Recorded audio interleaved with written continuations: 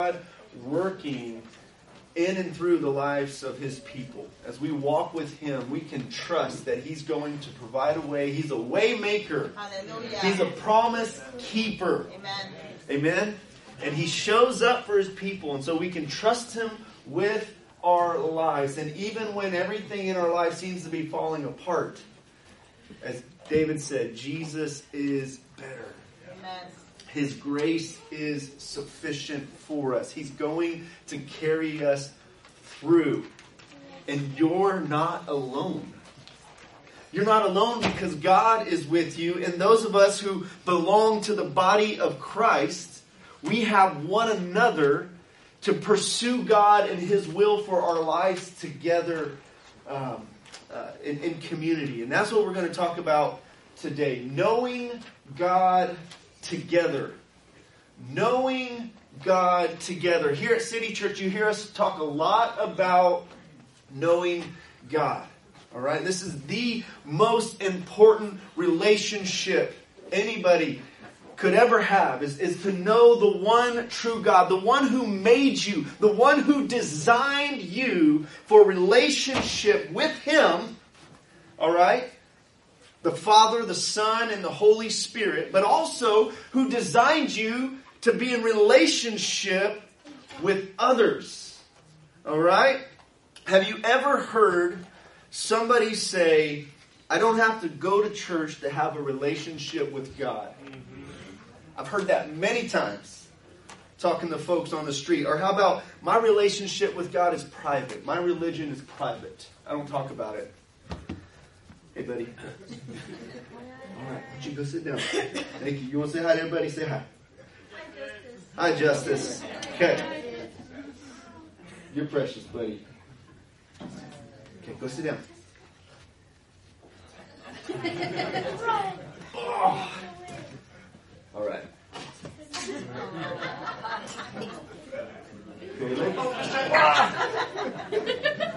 Only my son can do that. Nobody else come up here and try to do that. Kevin, next time, if you'll take him out next time, tackle him. Oh, you're going to go give me a kiss. All right. Thank you. As you can see, we are family here. And very informal. Have you ever heard somebody say, I don't have to go to church to be a Christian? Or, I love God, but I don't really like the church. I'm not really big on the church thing, right? These are some statements that I've heard over the years in talking to people on the street and some of the struggles that they have. And when I hear questions or statements like this, I wonder what is behind these statements. And so I like to probe a little bit. What is going on when somebody makes a statement like that? Do they mean that I don't have to worship God like others do? Or do they mean that I don't have to be committed to a local church community? Or do they mean that I can make God to be whoever, whatever I want Him to be? Or I'm not going to let anybody else challenge or influence my view of God. It's just me and Him. Now, while it is true that we are to know God personally and intimately, and we don't ride on the coattails of somebody else's relationship with God into heaven, we must know Him. This is eternal life, to know God, the one true God in Jesus Christ, whom He sent. Right? But nevertheless, our relationship with God and our Christianity is not meant to be kept private. Okay? It's not meant to be kept private. We are called to be salt and light in the world, and we are called to pursue the knowledge of God together in community. In community. Now, I know this goes against the grain of our Western culture, our American culture, that idolizes individualism and independence. Right? And see, but the Bible uses a lot of we language. A lot of us language. A lot of corporate language that challenges the individualism of our day. And so what we see in Scripture is that God calls us to pursue the knowledge of Him together with the people of God. with the community of faith, with the body of Christ, with the brothers and sisters that He's placed you with. So what does knowing God have to do with my relationship to the church? And I just want to answer this question before we jump into Acts chapter 2 and we look at the early church and how they pursued the knowledge of God together. First of all, I would say that the nature of our relationship with God is reflected in our love for one another or lack thereof. Okay? See, 1 John puts it like this. He says, "Beloved, let us love one another, for love is from God, and whoever has been born of God and knows, whoever loves has been born of God and knows God. And anyone who does not love does not know God, because God is love. Beloved, if God so loved us, we ought to love one another. No one has ever seen God. If we love one another, God abides in us, and His love has been perfected in us." The second thing is,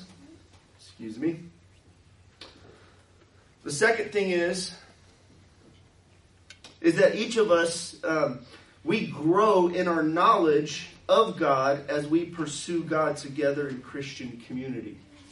You see, each of us who have been made in the image of God and have a relationship with God, who have the Spirit of God living inside of us, we are to point to God with our words and with our actions, with our character. We are to reflect the character of Christ in community together and speak the truth of Christ in love for the building up and for the growth of the body of Christ together.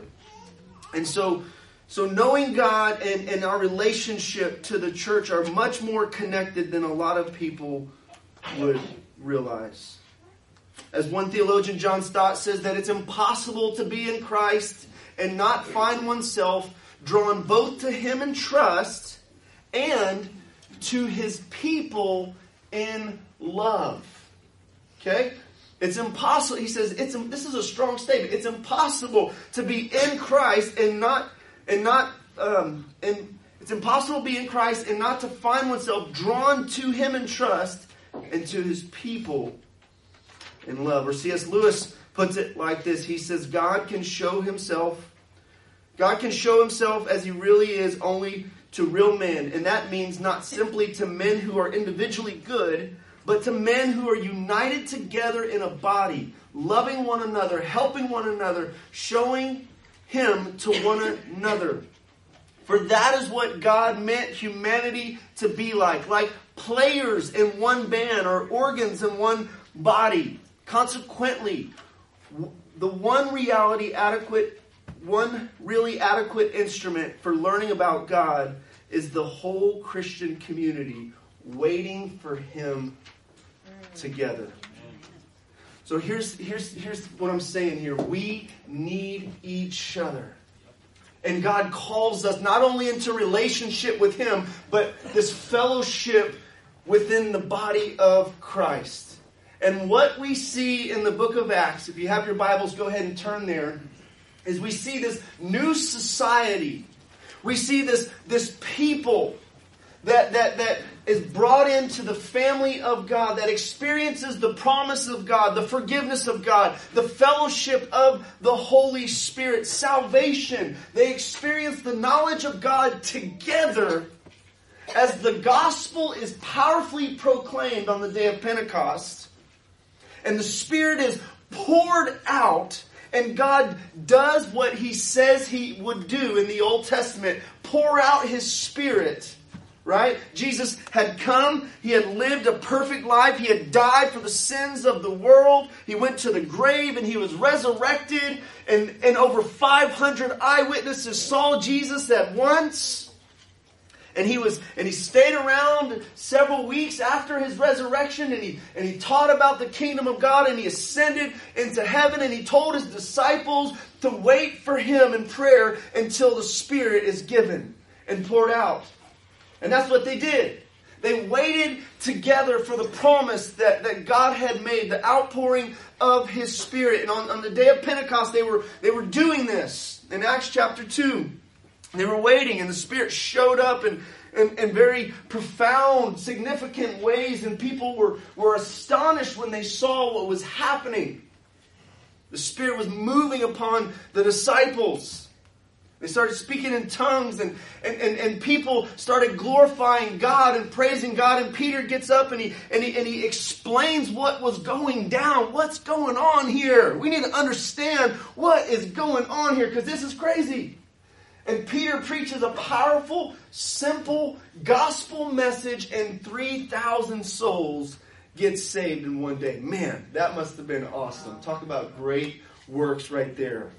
Talk about a great opportunity right there. The Lord working through the life of Peter. But then after that, we see in Acts chapter 2, the church continued. They got saved. They got the gift of the Holy Spirit. They got their sins forgiven. Times of refreshing that come from the presence of the Lord. And it says in Acts 2:42 that they devoted themselves to the apostles' teaching and to fellowship, to the breaking of bread and the prayers. And all came upon every soul, and many wonders and signs were being done through the apostles. And all who believed were together. And they had all things in common, and they were selling their possessions and belongings and distributing them, the proceeds, to all as any had need. And day by day, attending the temple together and breaking bread in their homes, they received their food with glad and generous hearts, praising God, having favor with all people. And the Lord added to their number day by day those who were being saved. And all God's people said, Amen. This is the word of the Lord. Okay, this is a description of what God was up to in the first century in His church, working in and through His church. This is a description of the kingdom of God coming on earth and spreading. This is the effects of Pentecost, the effects of the gospel of Jesus Christ upon people's lives. And the effects was devotion. Devotion to God. The early church, here's our big idea. The early church was committed to pursuing the knowledge of God together in community, loving one another, and advancing God's mission. This is what we see in Acts chapter 2. They were pursuing the knowledge of God together in community. Okay? There's no place for Lone Star independence in Christianity. I got this, just me and Jesus, right? We're designed to work together as the body of Christ, to pursue Him together. So let's look at what they were devoted to in Acts 2:42. First of all, they were devoted to biblical truth, the apostles' teaching. Okay? They were a learning community, right? And it's important to note that the work of the Spirit is not incompatible with learning. Okay? Right? The Spirit is the Spirit of truth. He's the one who leads us into the truth. And He reminds us of what Jesus has said. Right? And so they devoted themselves to the apostles' teaching. They were committed to hearing the word. They were hungry to hear what the apostles had to say. And the apostles' teaching, they were teaching what Jesus taught. And they were expounding upon, and we see the apostles' teaching in the epistles.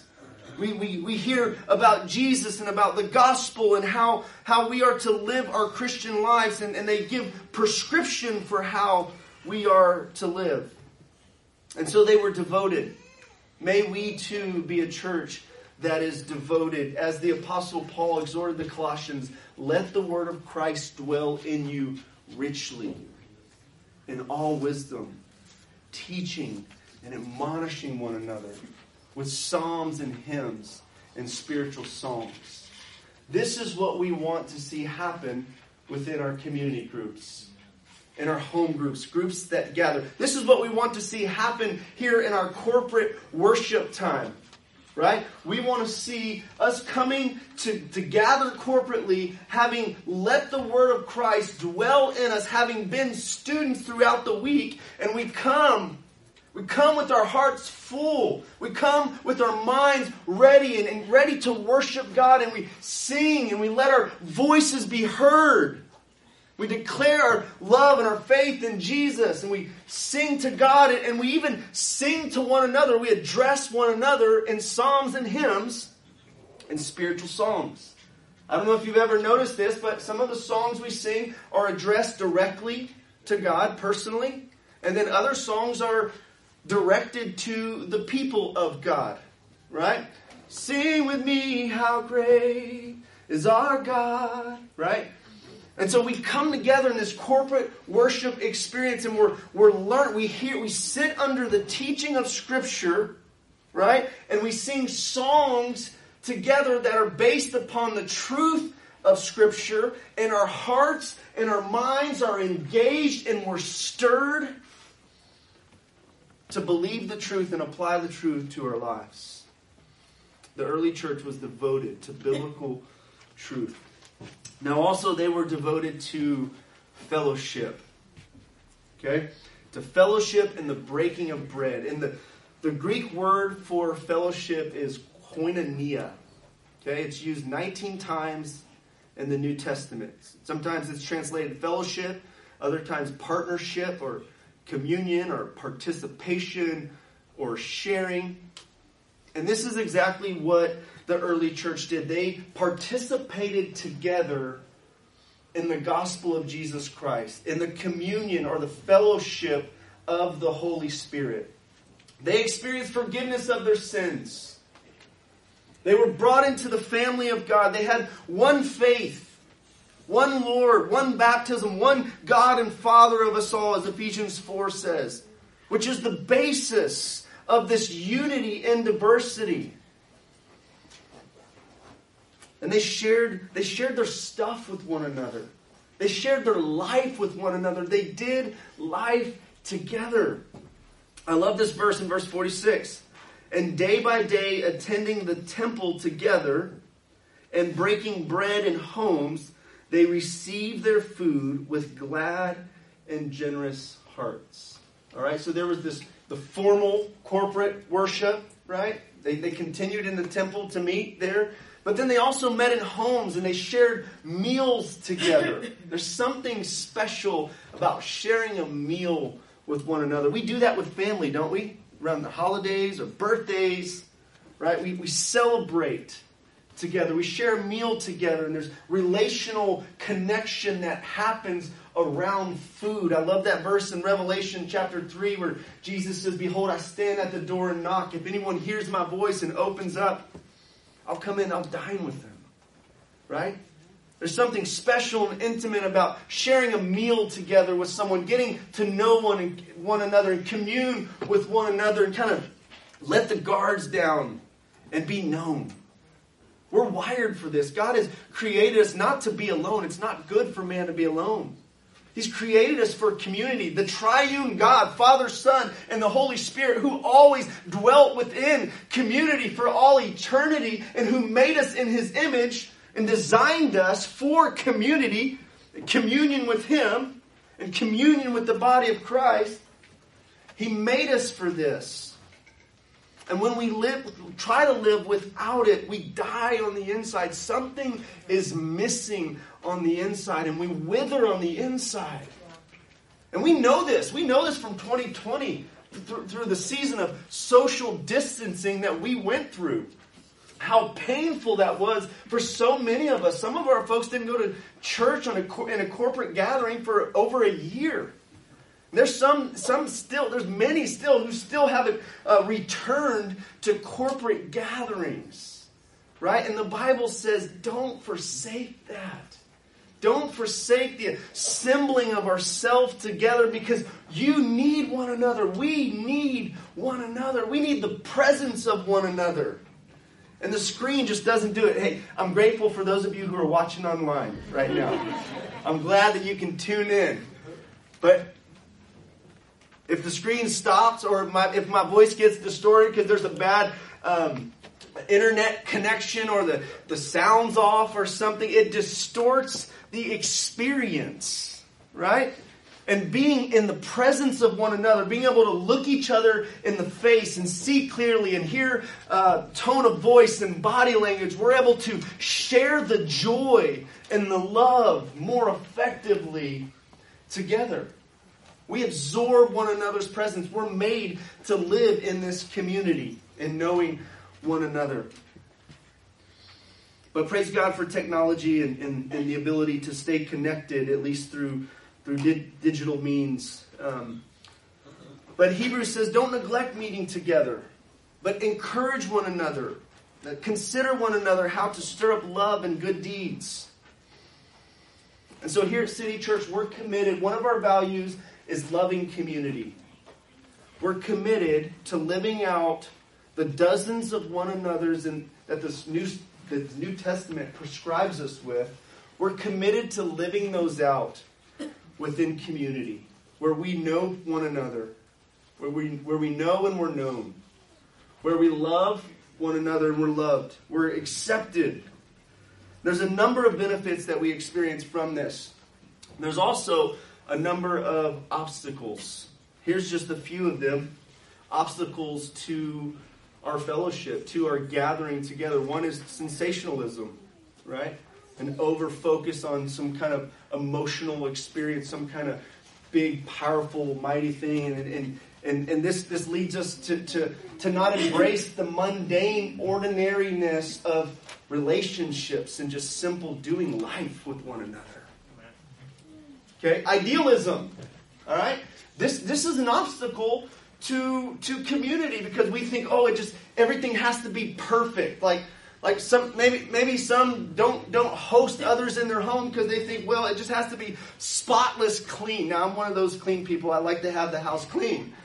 All right, but there's only so much we can do, right? Where we want to remove the distractions, we want to make it pleasant, but a lot of times our idealism of what we think the gathering should look like or how things should go and the timing and the convenience of things, like, I'm tired or they're tired or, we had this going on.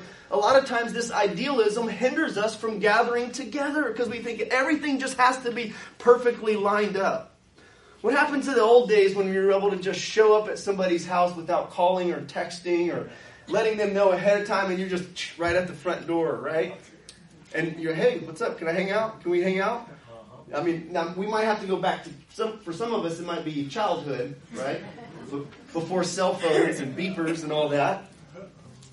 But we want to be a people that invite one another into each other's lives so that we could show up at one another's doorstep and just be like, hey, can we hang out today?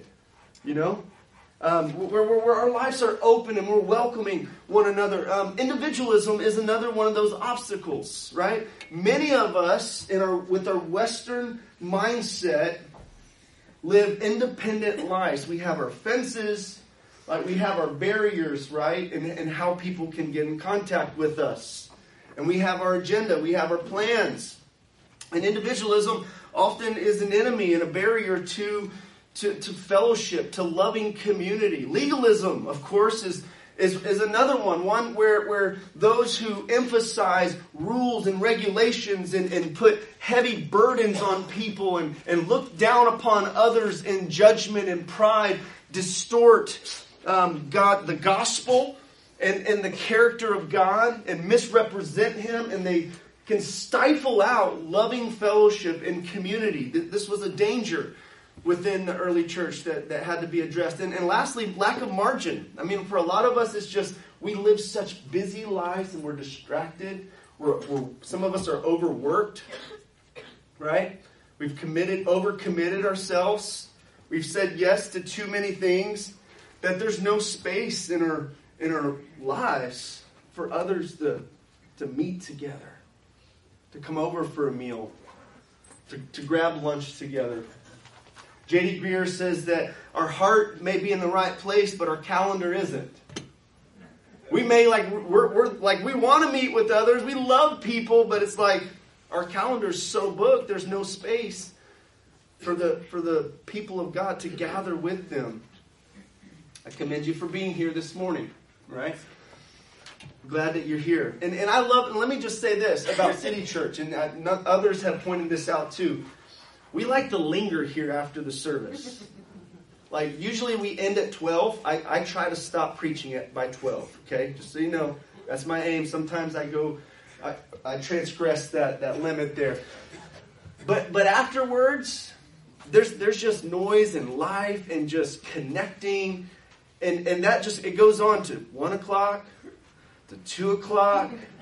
We start getting hungry. We're like, we should go to lunch, right? We should continue this fellowship over lunch, right? And then we have community group tonight. We're going to watch the Cowboys together at 5:30. We're going to start early so we can watch the Cowboys together and fellowship around that. What's that? Grieve together. Grieve together, yeah. And so here at a church, we do value loving community. It stands out. And I love the diversity that we have, and that because of the gospel of Jesus Christ, because we major on the majors here, knowing Jesus and loving people and impacting the world, living on mission, because we major on the majors, we're able to unite around that common mission, unite around that common faith, unite around that common love that we have in Christ, the encouragement, the love, the sympathy that we have in Christ. And we're able to look across, reach past the barriers and look, reach past the differences and love one another. There's a book by Dietrich Bonhoeffer called Life Together. I highly recommend the chapter on community. And he says this. He says, only God knows the real state of our fellowship, our sanctification. What may appear weak and trifling to us may be great and glorious to God. Just as the Christian should not be constantly taking his pulse, so too the Christian community has not been given to us by God for us to constantly be taking its temperature. Okay? Idealism. Or maybe legalism. You know? Kind of being overbearing with one another. And so God knows the state of our fellowship. And I believe that He's delighted with City Church Garland. Jesus prayed for the unity of the church before He went to the cross. That He said, Father, may they be one as you and I are one. This is the heart of Jesus. The Apostle Paul had much to say in prescribing and instructing the church to be humble, to be in harmony with one another, to get along, to be committed to one another, all because Jesus has treated us that way as the basis. What we also see in the book of Acts, chapter 2, verse 42, is that they were devoted to prayer. They were devoted to the apostles' teaching, to the fellowship, to the breaking of bread in the context of sharing meals together. They would partake of the Lord's Supper, which was a visual reminder for them of what unites them and what's the basis of their relationship with God and with one another. And we do that every week here. We're reminded of the central gospel truth that our sins have been forgiven and that God has redeemed us and we are His people, and together we are His people. And He shows up. I love how God shows up in the midst when we gather corporately. Like, I know God meets us in the secret place. Jesus said, when you pray, go pray in the secret. Don't pray to be seen by other people. Right? But He's not discouraging corporate prayer and worship and saying that. He's saying just don't make a show out of your prayer life. Like you need to be authentically connecting with God, not to be seen by people as spiritual. Otherwise you lose your reward when that's your focus. And God meets us in the secret place, but God also meets us in the corporate gathering. In a really special way, in a way that I've experienced God in a different way with the people of God, when we gather together and sing together. Think about the Lord's Prayer and how Jesus taught us to pray. Notice in the Lord's Prayer, a lot of the our and the we language, and the us language. Right? Our Father, who art in heaven, give us this daily bread. Give us this day our daily bread. Forgive us of our debts as we forgive our debtors. Deliver us from the evil one. Lead us not into temptation. The implication within the Lord's Prayer is that we are to pray with the people of God in view. Now, of course, it's great and appropriate to pray for ourselves. But we're to pray with the people of God in view. We are His children. We are His people. And we are to pray for one another. We are to be devoted to prayer personally and in the secret place, but also as we gather together. By the way, every Tuesday morning at 8 o'clock, we're here praying, right here. So if you want to gather with just a handful of people praying for our church, praying for our city, praying for our nation, come join us on Tuesday mornings at 8 o'clock. We value faithful prayer. And in our community groups, we pray. In our corporate gatherings, we pray. In the women's Bible study, I'm sure there's prayer. Not just Bible study, right? In the men's gatherings, once a month, there's prayer. So prayer, the scripture, fellowship, breaking of bread, these are elements that we continue to cultivate as we do life together, as we seek to know God better together. We experience Him corporately. And what we also see in the book of Acts is that they were united. All who believed were together and had all things in common. Chapter 4, verse 32. Now the full number of those who believed were of one heart and soul, and no one said that any of his things that belonged to him was his own, but they had everything in common. Now I don't think Luke, who wrote the book of Acts, is advocating communism here, right? This was a voluntary act of giving up their stuff. Many of them sold their homes to meet needs within the community, which is very inspiring and very convicting and challenging, thinking about the level of commitment that they had to be generous within the body of Christ. As there was need that arose amongst them. Because they had something much greater than anything this world has to offer. They experienced the gospel. They experienced genuine relationship with God. And they were showing with their actions that Jesus truly is better. And may we be like that.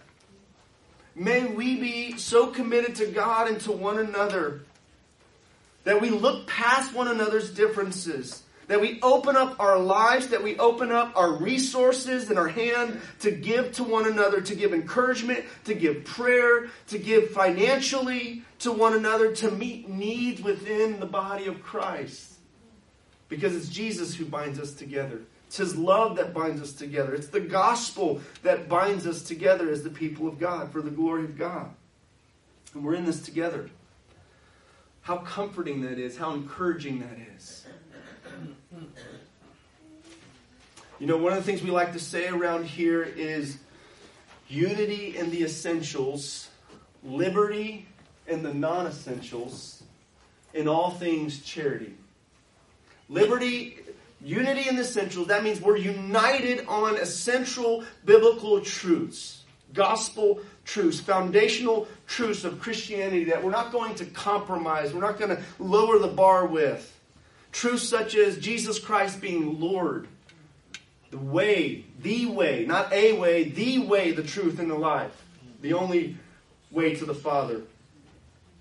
Truth like salvation is by grace through faith, not of works, lest anyone should boast. We're not going to compromise those essential truths that the Bible teaches.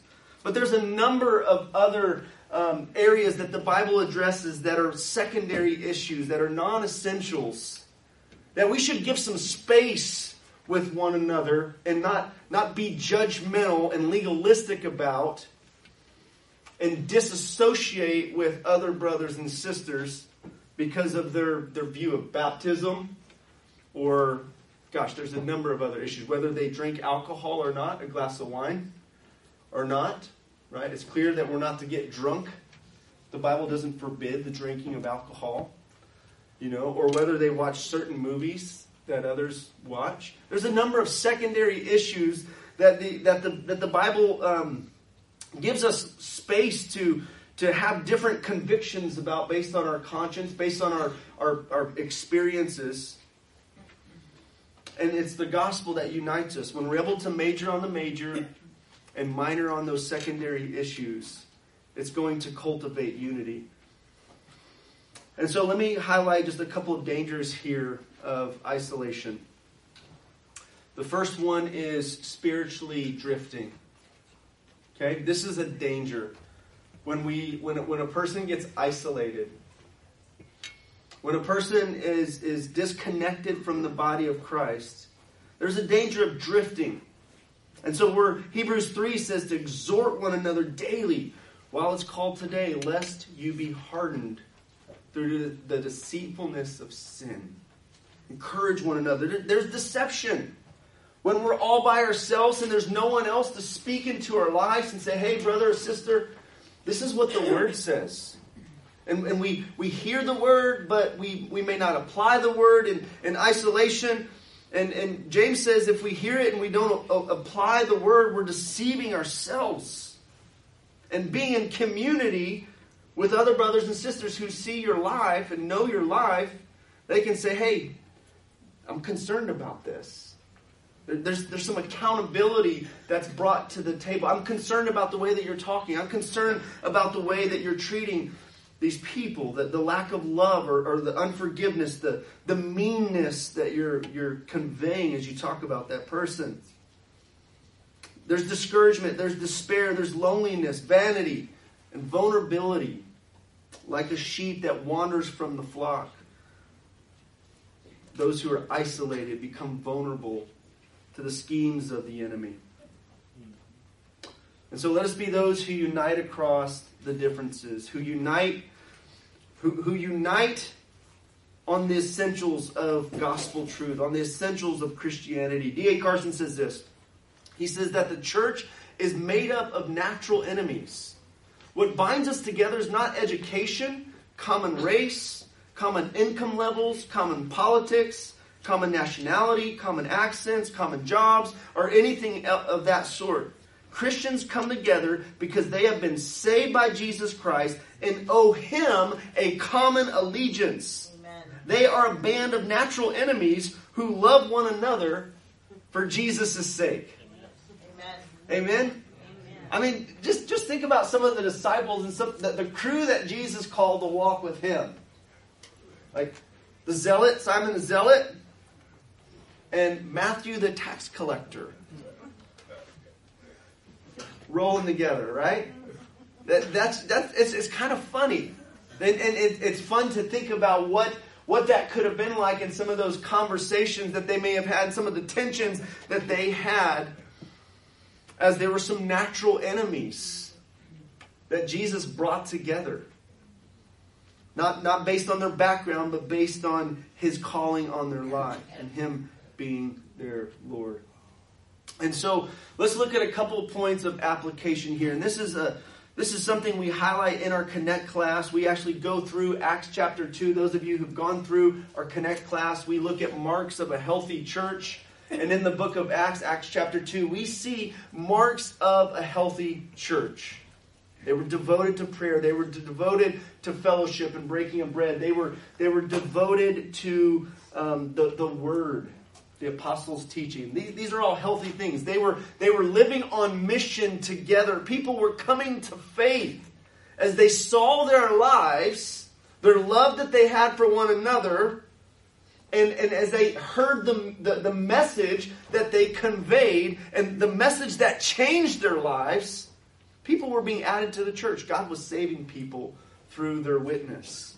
May that be so for us as we pursue the knowledge of God together this year.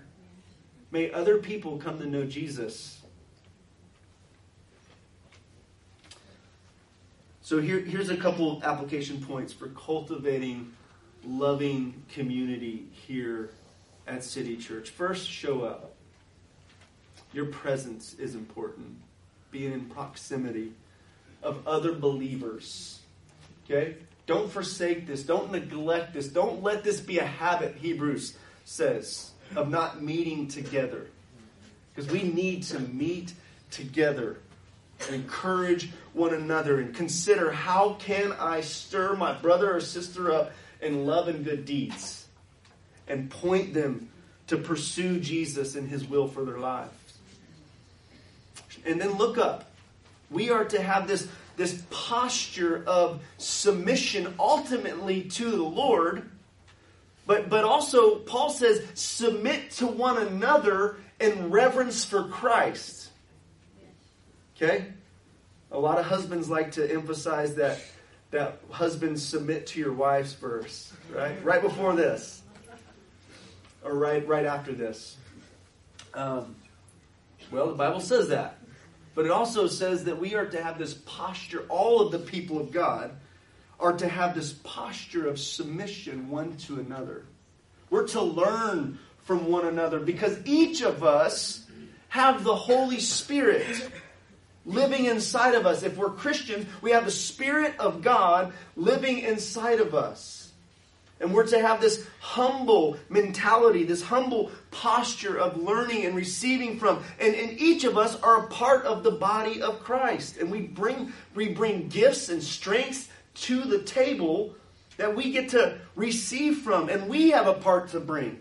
And so we're to have this mutual submission in reverence for Christ. And by the way, this follows a command that Paul gave the Ephesian church to be filled with the Holy Spirit. Don't be drunk with wine. Okay, just to balance out my wine statement earlier. Don't be drunk with wine. Don't let the influence of alcohol dominate in your life. Okay? But instead be filled with the Spirit. May we be a Spirit-filled church. May we put the sails up and position ourselves for God to fill us with His Spirit. And he says, sing songs to one another, address one another in psalms and hymns and spiritual songs. Give thanks to God the Father, and then submit to one another out of reverence for Christ.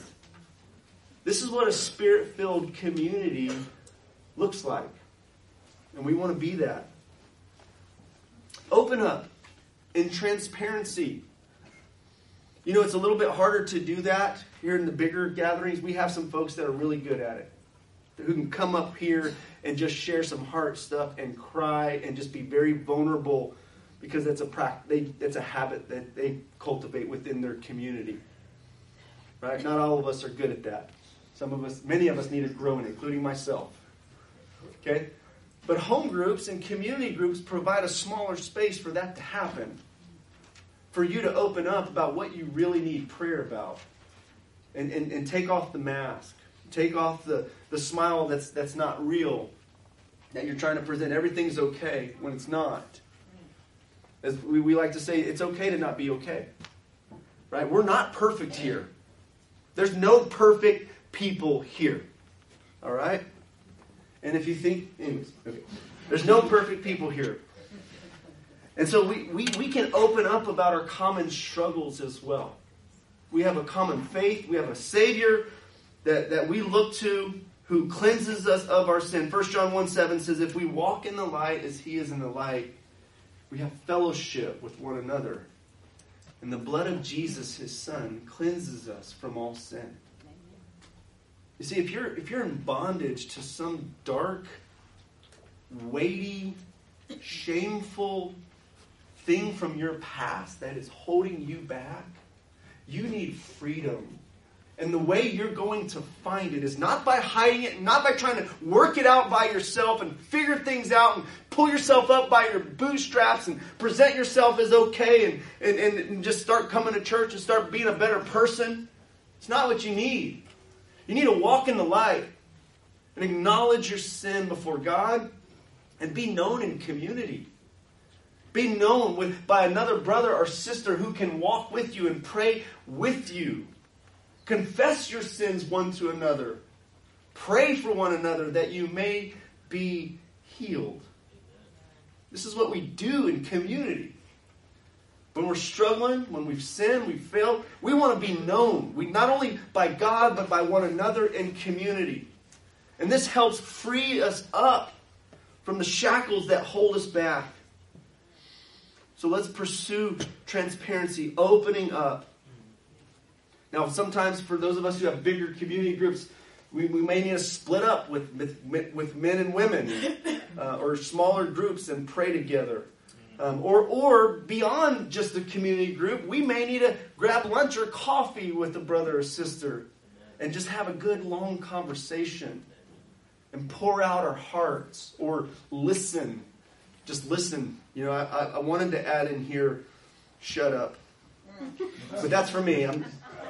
Listen up would be much better. Sorry. I'm sorry. Some of you are like, amen. Come on, it's almost 12, Pastor Keith. It's important that we learn, those of us who are talkers, in relationship, in community, to quiet down, to listen up, to be slow to speak, quick to listen, and slow to become angry. So that we don't stifle loving community around us. Right? We want to provide a safe space for one another to open up and share. And then we want to speak up. Okay? And when we do speak up, Ephesians 4:15 says, speak the truth in love. You see, we need this to flourish as Christians. We need both truth and love. Truth without love is cruelty. Right? Love without truth is it's lacking. It's shallow. Right? And the way that we grow as Christians together is speaking the truth in love. Speaking the truth of what God's Word says. Lovingly communicating the truth. We grow up together. And lastly, grow up. We have to be intentional about growing up. Spiritual growth does not occur automatically. Not everyone who grows old grows up, unfortunately. We can all testify to that. We know somebody, right, who's an adult that should be a little bit more responsible with their lives. But it takes intentionality to do that. And it takes being connected to a loving community who's in pursuit of Jesus. We grow in our knowledge of God together. We encourage one another in our relationship with God together. So I'm going to take my own advice and hush up here. Kevin, if you guys would come on up. Before Kevin and the team leads us in a song, I want to lead us in a prayer here from Ephesians chapter 3. A prayer for us at City Church. If you all would stand with me. We're going to read this prayer together. Make it our prayer together, an apostolic prayer. Ephesians 3:14 through 18. In light of what we just talked about, knowing God together, let us read this and pray this. For this reason, I bow my knees before the Father, from whom every family in heaven and on earth is named, that according to the riches of His glory, He may grant you to be strengthened with power through His Spirit in your inner being, so that Christ may dwell in your hearts through faith, that you, being rooted and grounded in love, may have strength to comprehend with all the saints what is the breadth and the length and the height and the depth, to know the love of Christ that surpasses knowledge, that you may be filled with all the fullness of God.